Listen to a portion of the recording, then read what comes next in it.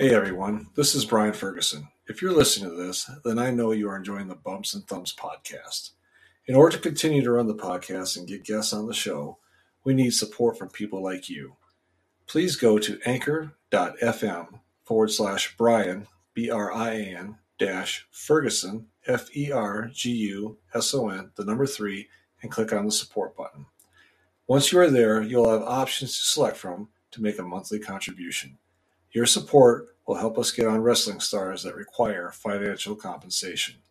Again, that's anchor.fm/Brian, BRIAN Ferguson, FERGUSON, the number 3, and click on the support button. Thank you for listening. Thank you for your support, and enjoy the podcast.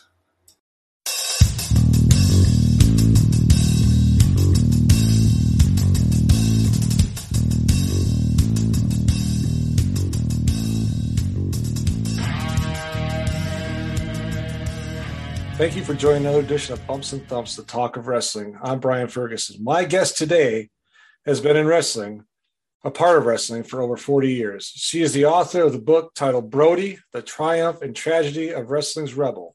She is a lifetime member of the Cauliflower Alley Club. She's also the reunion registration register for the Cauliflower Alley Club and was the wife of the late Bruiser Brody.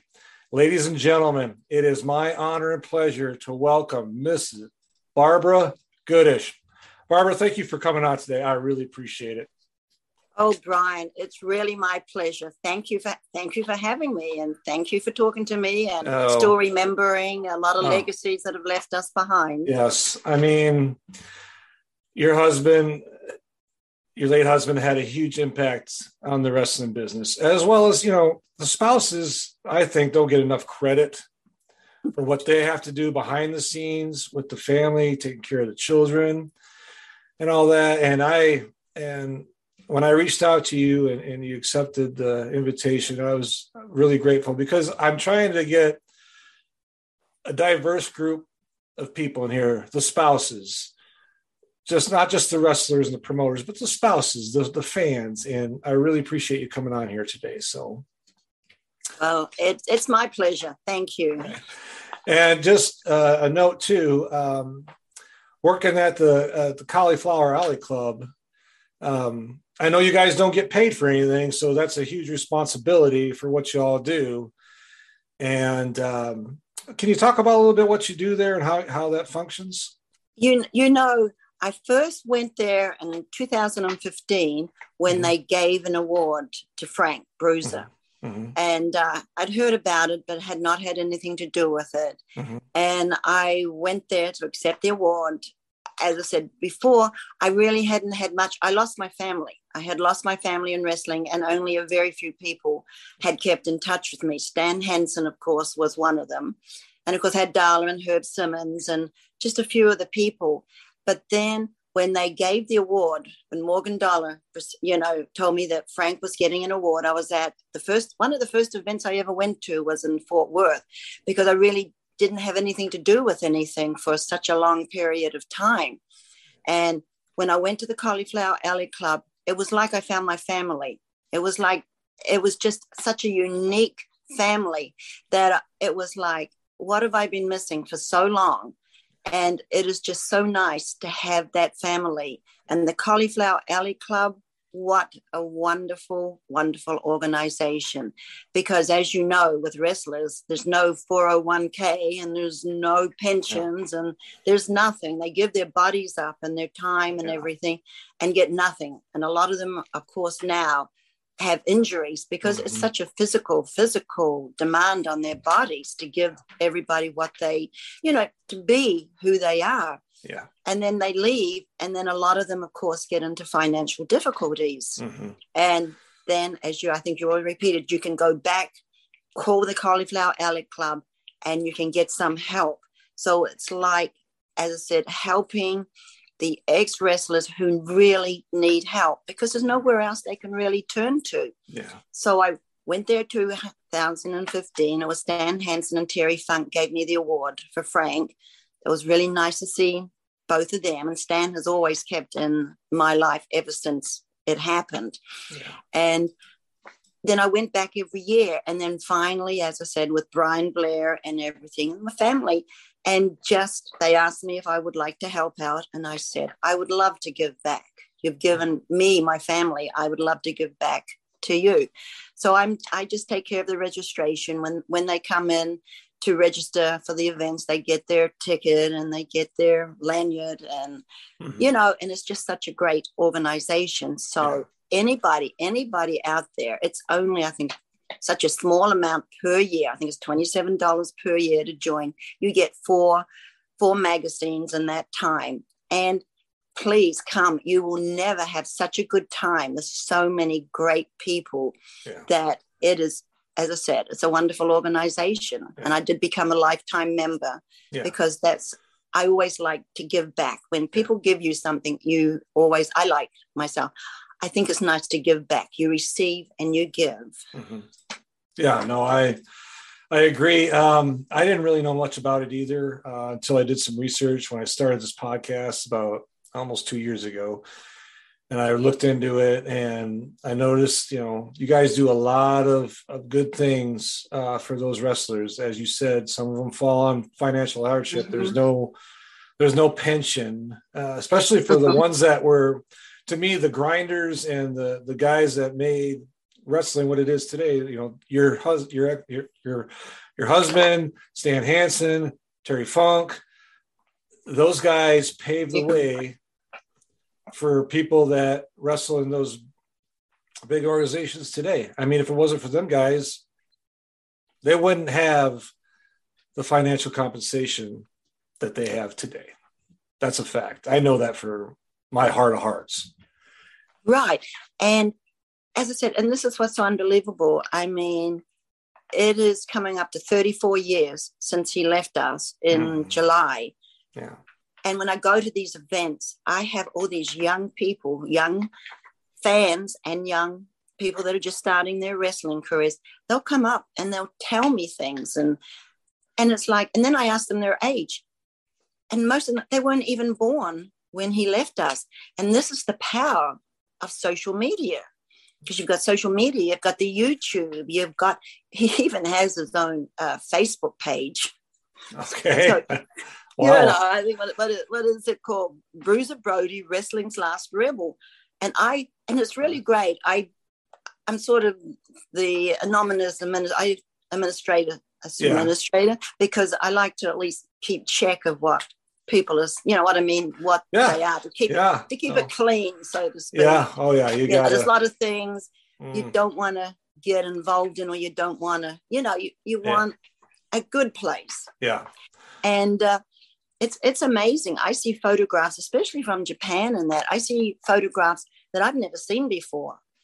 So, and it is just amazing. Like I said, how people remember and how people, and I go back, it has to be YouTube, the YouTube, because if you look at a match from the old days of the old timers, the legends, and you look at the match today, it's such a difference in comparison. Yeah.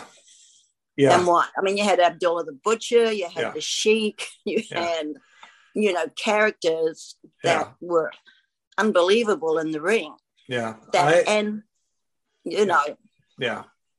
I can remember when Bruiser Brody was in the AWA under the Sheik, Adnan Casey. That was one of and he did his job because I could not stand. I couldn't stand him. He did his job. Him and Nor the Barbarian,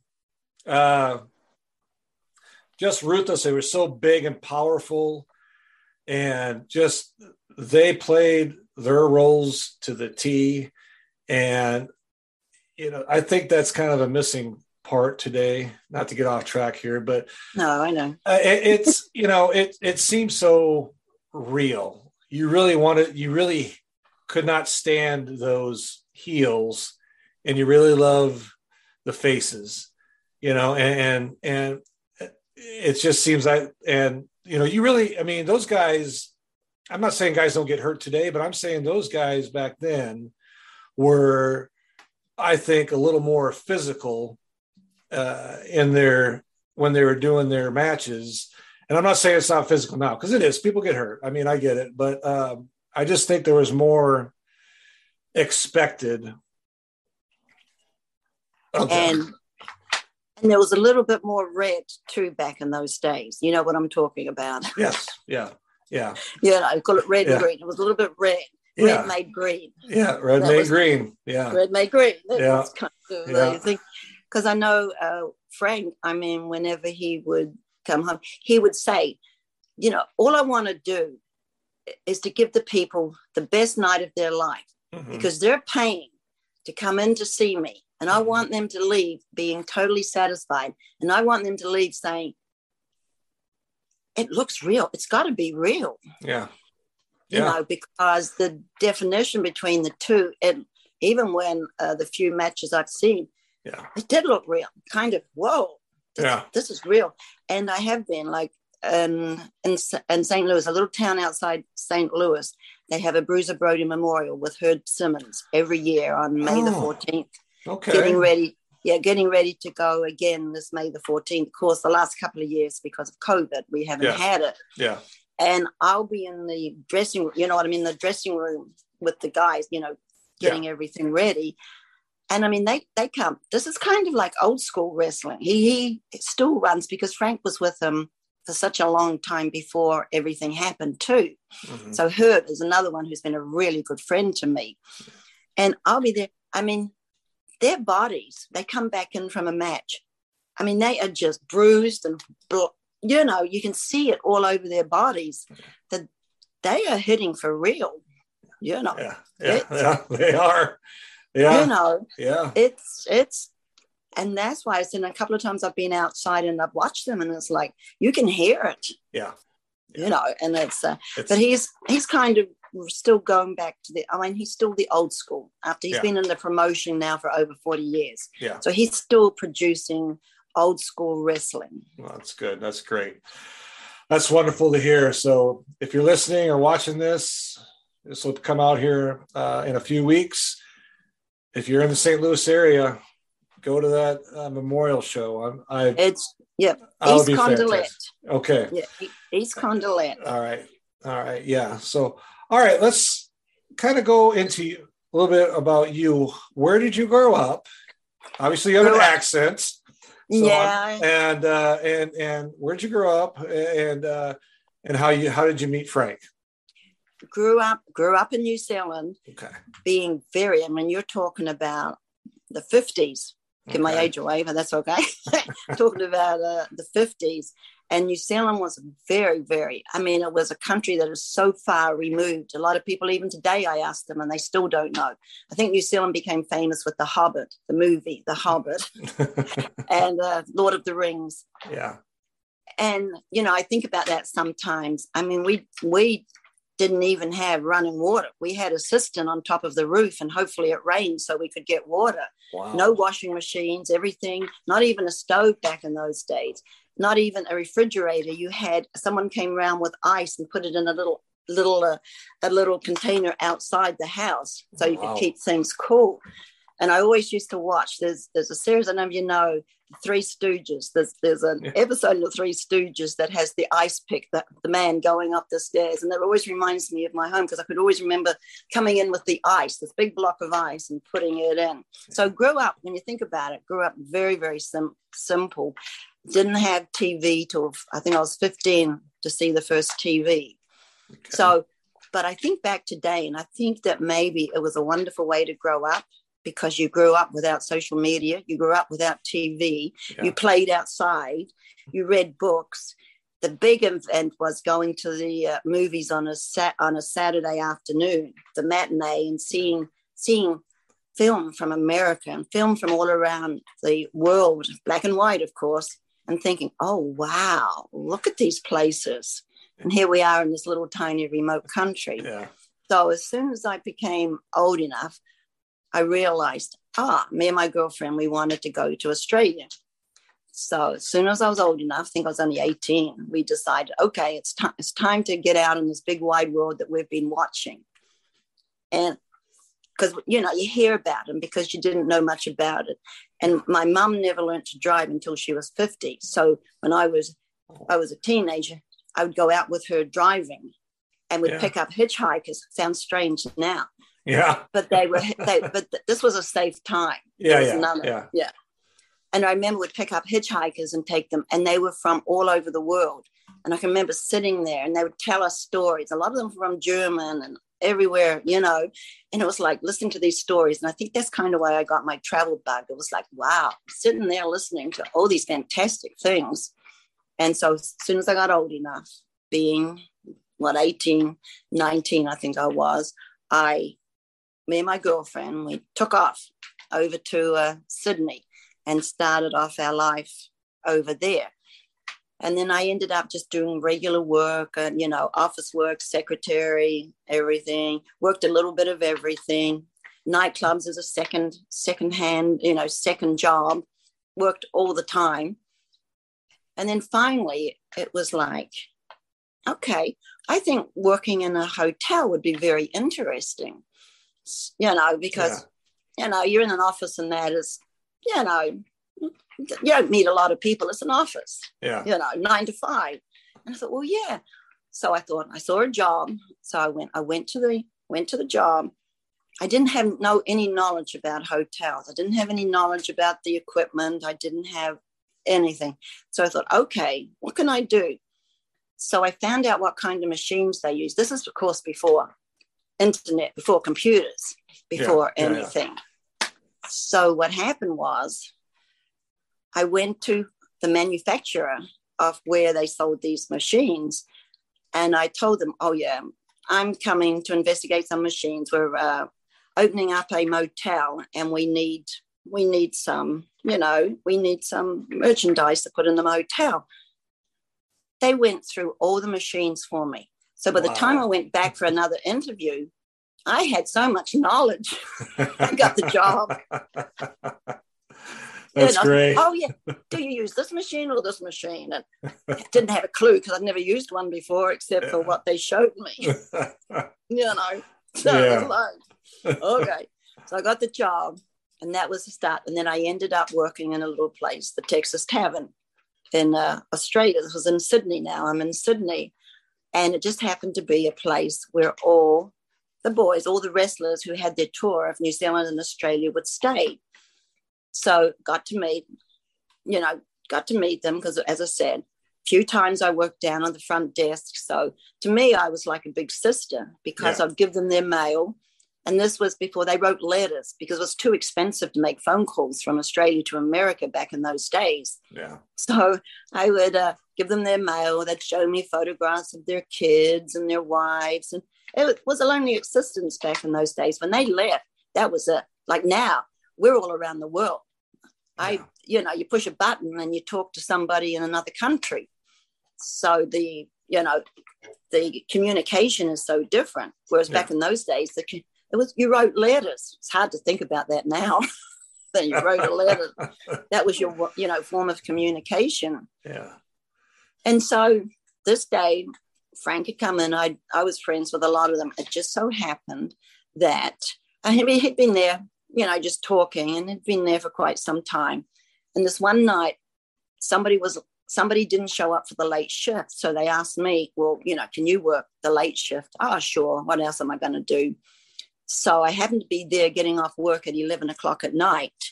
And the boys all just pulled up in a cab. I mean, when I talk about, I had Andre the Giant, I had Don Morocco, I had, you name it. JJ Dillon, it's funny. JJ Dillon is also a friend today too, which I've known for 40 plus years. Yeah.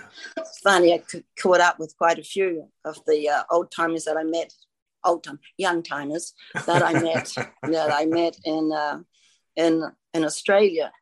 So this night they're all saying, and I had one that was a really good friend, and he said, look, we're going up. My boss was an American gentleman, and he had another club up the street, which was called the Bourbon and Bee. So they said, look, it's late. Why don't you just come up and have a drink with us? Okay, sure. This is when you work when you work at night, it's like getting off at 5 o'clock. Yeah. It's not something. It's the time is irrelevant. So I went up the street. Everybody was there. There was like 12 of us. There was midgets and giants, and quite a show really. But to me, they're just people I've always had. People are just people. It doesn't matter. It's how they treat you. And it doesn't matter who they are, what they are, what nationality. They're all the same. It's how you treat each other.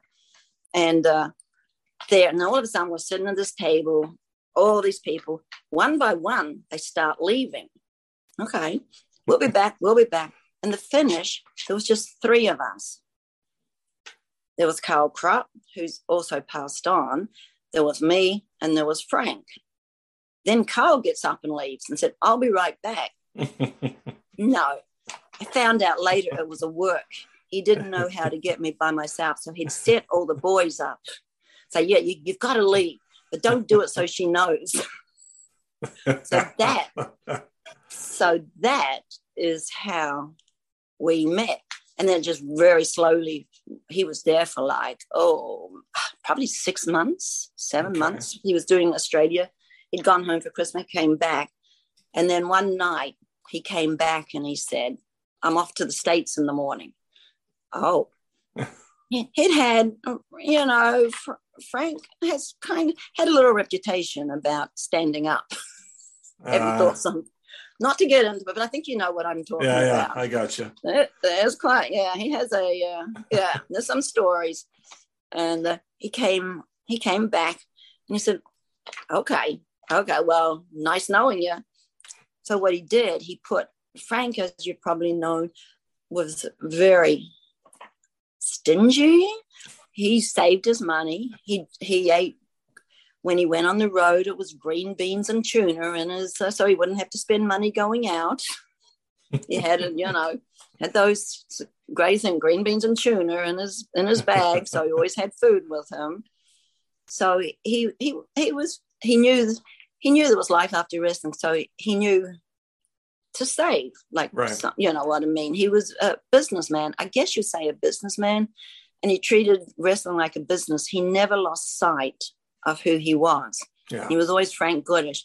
Then he became Bruiser Brody, and then he would come back to Frank Goodish again. So some people, as we know in life, doesn't matter what it is, will lose sight of who they really are. Yes. So they become who they create. Yes. So what happened? I said, and what he did was he put a pile of money down on the table, his last pay. It was all in cash. Put it down on the table, and he said, he didn't say anything except, I'd like you to come over. There was no promises. There was no none of that, no major promises. He said, I'll just make sure I'll look after you, but just come over. That was it. It wasn't like it's going to be, Yeah. So he left the next day, and I came over a couple of weeks later. Of course, I'd been over in Australia for quite some time, so there was a lot of business I had to tie up. Yeah. So I came over very scared. I'm in here, coming over to America, got my visa and everything. And this was before 9/11. So when I got out of the plane, and I always remember my first vision of America was leaving the plane, and the Hare Krishnas were right at the gate. And, they would come up and they would be doing their chanting. And I remember coming out there, and here's the Hare Krishnas right there as I'm walking out the gate. And I said, well, this is a pretty cool place. This is different. So got on the plane, went to San Antonio. Of course, you're thinking, are they going to be there? That thought goes in, what am I doing? Well, I'll get to see America anyway. And I had a ticket into America. Then I had a ticket onto London. You always got to have a plan A and plan B in life, because plan A doesn't work out. You want to have a plan B. Yeah. Just in case. Sometimes a plan C too. Yeah. So my plan B was, well, if it doesn't work out, I'll just go. I'd always wanted to go to England, London. So I thought, well, I'll get a ticket on to London just in case, have my plan B. Yeah, that's right. But I guess not. I'm still here. So I guess plan B never came into fruition. But that's kind of how it just all started. And as I said, with everything happening, we're in San Antonio, where he worked out of right up until the time. Yeah. Yeah. Did you, when he got going, when he went to Minnesota or went to Georgia, did you travel with him, or did you stay home and take care of the family? Near enough stayed home. He traveled. I went to a couple of, because people ask me, how about, because some of them travel all over the place and go with the to the matches, but I would sometimes travel with him in Texas. If he was driving, if it was close, like Corpus Christi or somewhere that was one of these small towns in Texas, there's only a couple of hours driving, then I would drive with him. But that was about all. Okay. I think the only real time I really went with him, and people will still talk about this match, I guess I saw one of the best matches that he's, that people remember, was when he did 1 hour with Ric Flair in St. Louis. Oh, wow. Yeah.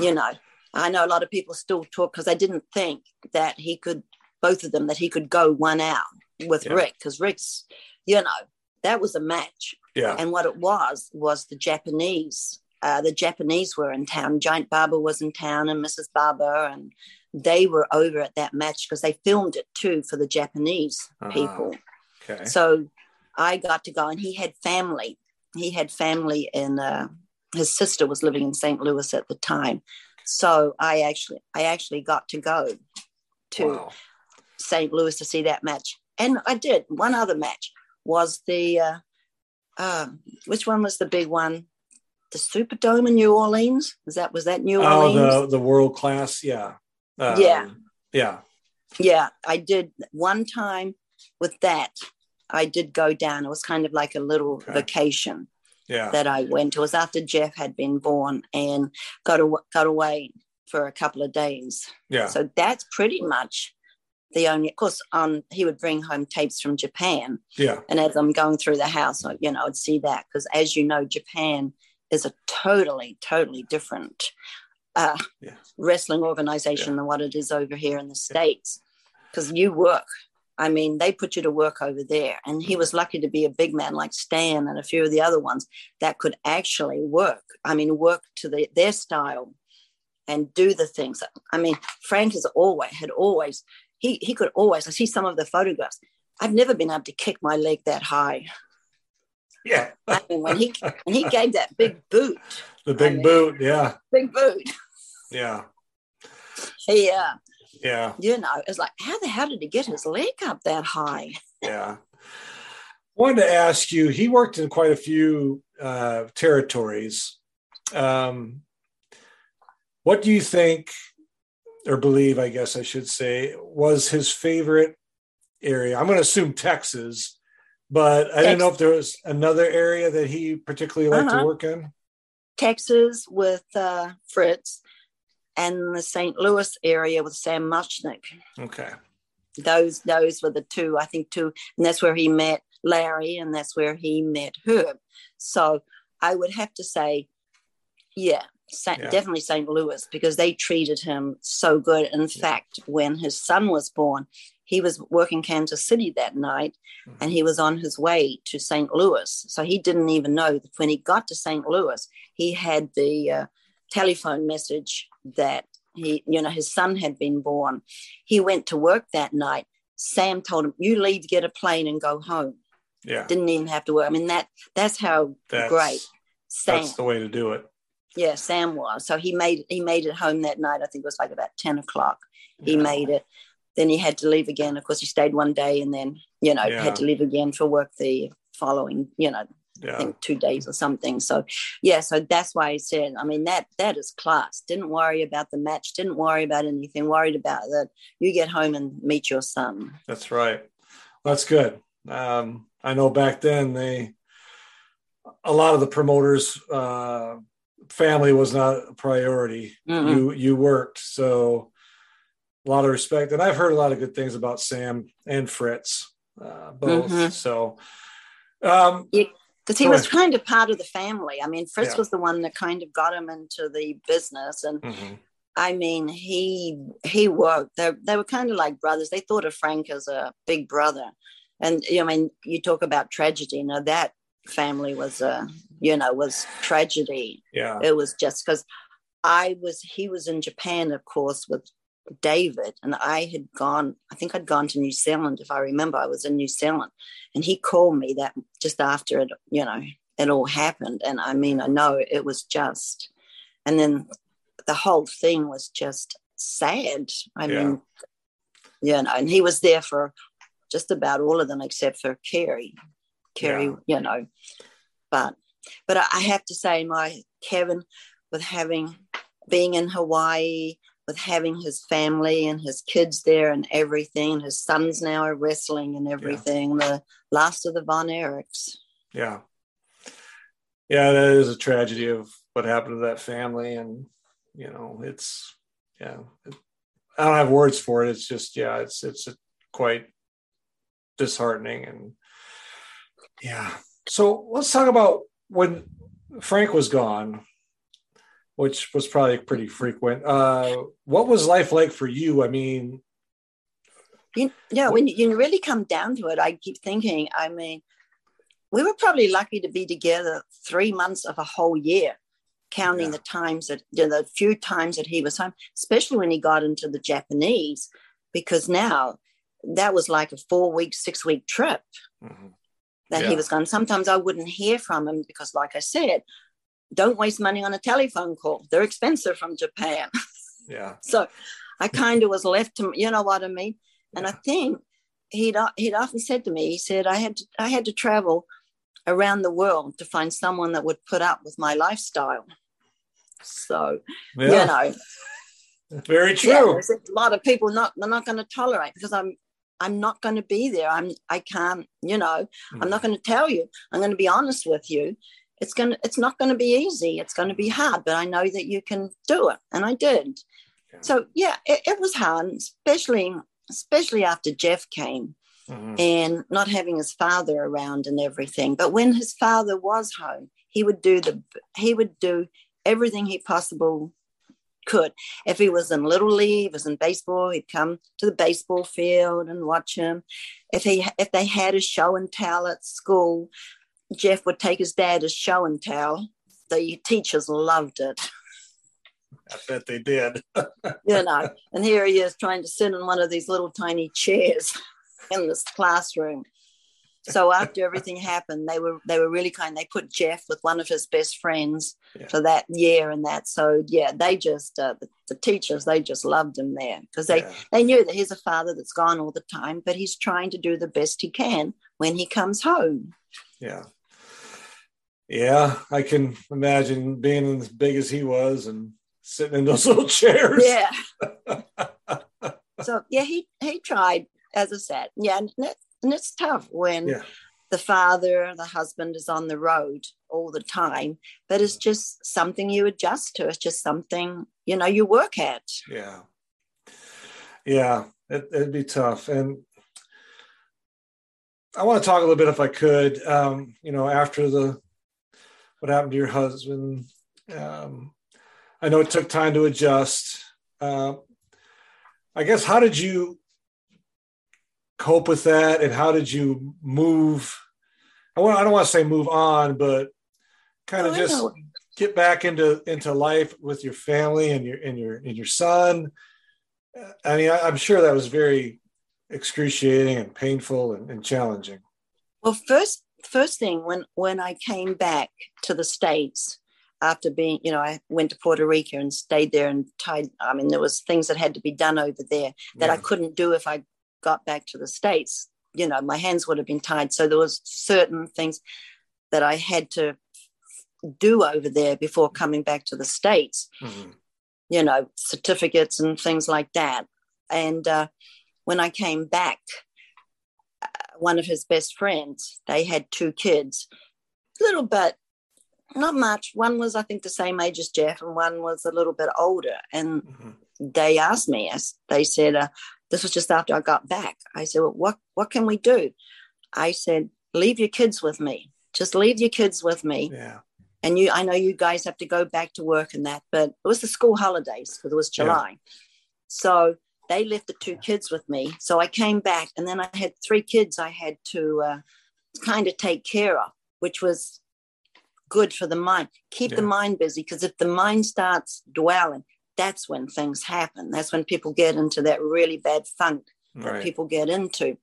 So with having 3 kids, and it was good for Jeff too, having 2 kids and not just having mum who's very, very sad. This way, they kept each other going out, taking them out to different things and that. So that was the first thing, was to get through. The next thing was make a list of everything that needs to be done on a piece of paper. If you get one thing off that list, you have accomplished something for that day. You're not going to, just one thing and that. And then by that, you'll get everything that needs to be done. You'll get it done without worrying about it, but giving you some direction. And I think that was the main thing, was just, and it's not easy. I'm not saying it was easy or anything like that, but just trying to keep that mind focused and not dwell. Of course, the night times were hard and things like that when the house is quiet and things like that, you think, because all of a sudden you've been going on this path and the path is great. Then all of a sudden you hit a wall and life will never, ever be the same that it was. You have to totally change. You can either go forward or you can go back or you can just stay. I mean, I know people that have never recovered from a tragedy that's happened, and they've lost out on so much of life.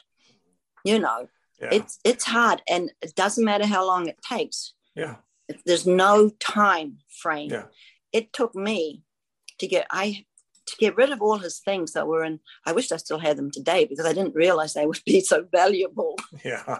I wish I had, because now things, just anything is worth a lot of money of his. Yeah. And it was like, but up until the time that I was leaving Texas to come to Florida, I still had his things. He had his own dressing room. So I kind of never even went in there. It was kind of like, that was it right up to that time. And it didn't bother me. You know what I mean? I guess it was kind of like, I don't know. I think everybody has their own time of, moving that type of stuff. The mind and possessions are a whole different thing. So until I came here where I had to make a decision, I wished I'd brought everything with me, but that's another thing. Yeah. So, and I know, because what happened when my mum died with my dad, my sister and friends went in to the house and took all my mum's things away. He came home from being out and there was nothing of my mum's, which is not, I don't think it's the right thing, because he hadn't quite said goodbye, It still made him feel good to have a couple of her things around. And then he comes home and everything is gone. There's nothing. It's like she never existed. And I think you've got to let people do it themselves. Yeah. People think they're helping. Don't get me wrong. People think they're helping, and bless them for that. But sometimes it's not. Everyone is different. Some people it's fine. Everybody is different. But let the person that's lost somebody, let them be the one to decide. Yeah. I agree. Yeah. It's hard. People try and do the right thing for you, and sometimes they end up. Yeah, and they're only trying to help. Yeah, exactly. They're not doing it maliciously. Yeah. No, that's not. I'm not doing it for anything except trying to help, and that's. Yeah. And I did notice another thing, like if you lose somebody, sometimes, especially with Frank, the way it happened and everything, was people would see me, and I think they don't know what to say sometimes. So I'd seen them, like, go to the grocery store and you'd see them out of the corner of your eye. They saw you. But then they didn't come and say hello or anything because they didn't know what to say. Just, as I said, tell them, just go up and say, as if you know them. Well, hello, whatever you want to say. But say something. It's not going to, you know what I mean, instead of disappearing. Yeah. Yeah. I think people don't know what to say, and they're kind of scared to say something. Yeah, they're scared to say something that might hurt you. Yeah. But that's part of the losing process. Yeah. But, Yeah. Yeah. Okay. Well, appreciate that insight. Let's talk about the book you wrote a few years back. Oh, Great. yeah, I got it. There it is. Yeah. Look, If you're watching, there it is. There it Brody. is. Yep. The Triumph and Tragedy of Wrestling's Rebel. I got a lot of copies. If they want to contact me, then contact me through Facebook or anything like that. I will put it down at the bottom of the description, your Facebook page, and I'll probably going to order one myself just because. Well, what I'll do, you're doing send me your address and I'll send you one. Oh, well, thank you. Okay. You know, so let's talk about the book a little bit. Well, the book came about that another person had contacted me to write a book. I think it was Emerson Murray, who has another book out on Frank. Shouldn't really give him a plug, but you know, hey, that's okay. It's a different book because it was written in a whole different perspective. And some of it in there that I've heard from the family is not quite, you know what I mean. There's a little bit. The book that when Larry approached me, Larry Matisak, when he approached me, it was like a whole different thing because Larry is he was one of the most honest people that I know. And to Frank, he was one of his closest friends. And you have to be to be a friend of Frank, you have to be pretty blatantly honest. And Larry and Herb, like I said, I know I've mentioned them a couple of times. I can't say enough about those two. Larry, of course, unfortunately, has already left us. And when he approached me, he said, look, he said, I've been approached. He'd already done a book with ECW Press up in Canada. And he said, I've been approached. How would you feel? I said, well, I can't write. When he told me, he said, no. He said, all you have to do, I'm going to be doing the wrestling side of it because it's from both perspectives. It's from the wrestling side. He did the wrestling side. And he said, all we want to do, just like you're doing now, talk about exactly like this podcast is what the book is kind of like. It's kind of the same thing.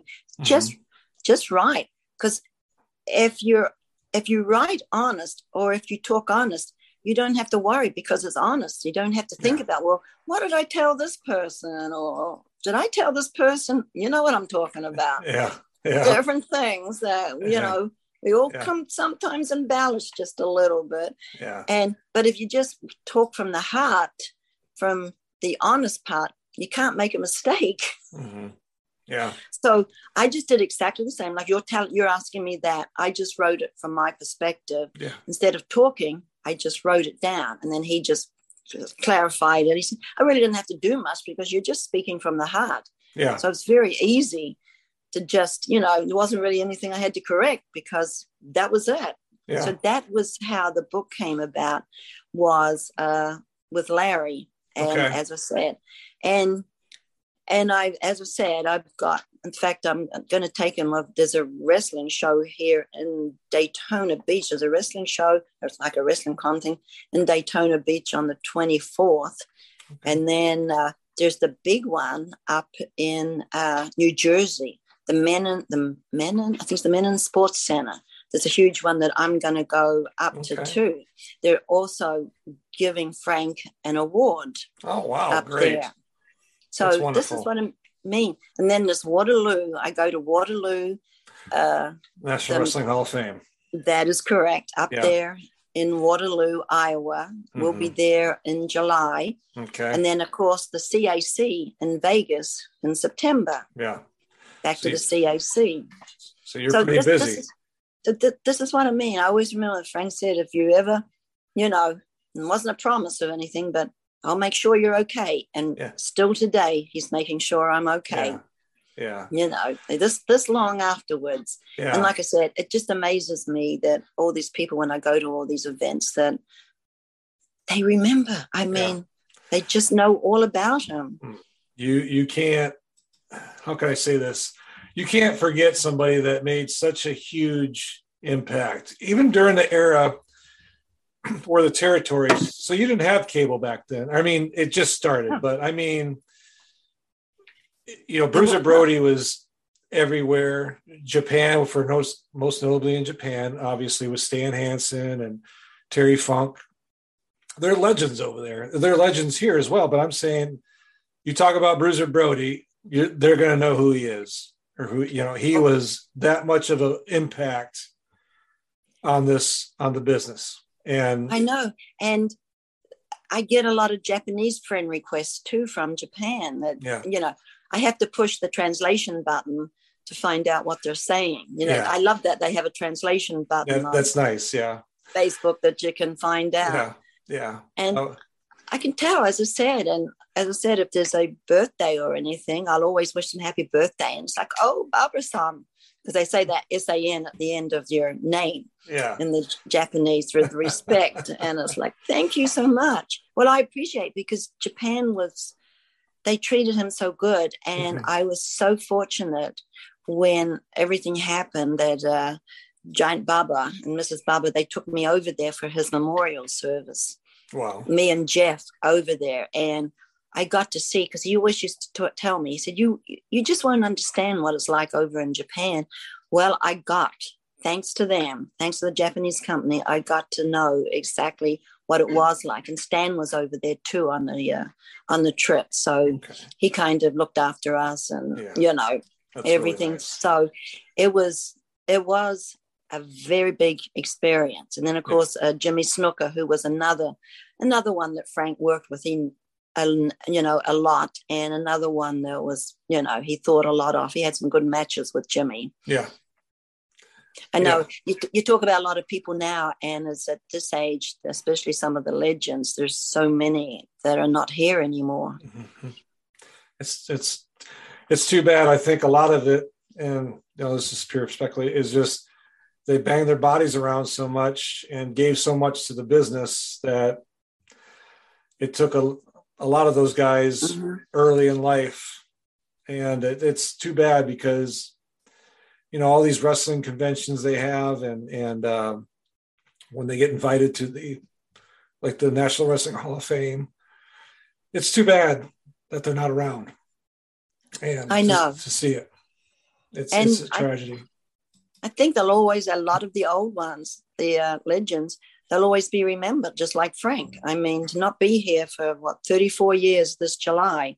And I said, it amazes me. And like I said before, he just wanted to give the fans the best night of his life. And now there's a whole new generation of fans that have picked up on what he was. Yeah. Oh, yeah. Legend. And again, like I said earlier, I don't think the spouses get enough credit for what they have to sacrifice at home with because they're raising the children and keeping the house in order. And I want to thank you again, Miss Barbara Goodish. Thank you so much for coming on today. I'm going to say a shout out for you, Darla. Yeah, told me to tell you hello, and so did Greg Oliver. Greg, good to be seeing him too. As I said, I found my family. As I said, with the CAC and everything that first year. Yeah, I found my family, and it's such a great family too, that it makes you feel good to have these wonderful people in your life. It is, yes. So they think very highly of you when I talk to them. And folks, I want to say again, Miss Barbara Goodish, if you want a copy of that book, I will have the link of her Facebook page down in the description. Please grab a book from her. I know it's great. I've read the reviews on it. It's a wonderful book. And get out there and see her. She's going to be in Waterloo in July, St. Louis here in about 3 weeks. And get out and say hello to her. She's a heck of a nice lady from just interacting with her right now. I'm only, and great lady. So Barbara, thank you again so much for coming on here. I really appreciate it. Well, thank you. And as I said, everybody out there, thank you for still remembering him. It's a real honor from the family to all of you. All right. Again, one more time, Ms. Barbara Goodish, thank you for watching. If you're listening, thank you, and subscribe, and we will talk to you soon.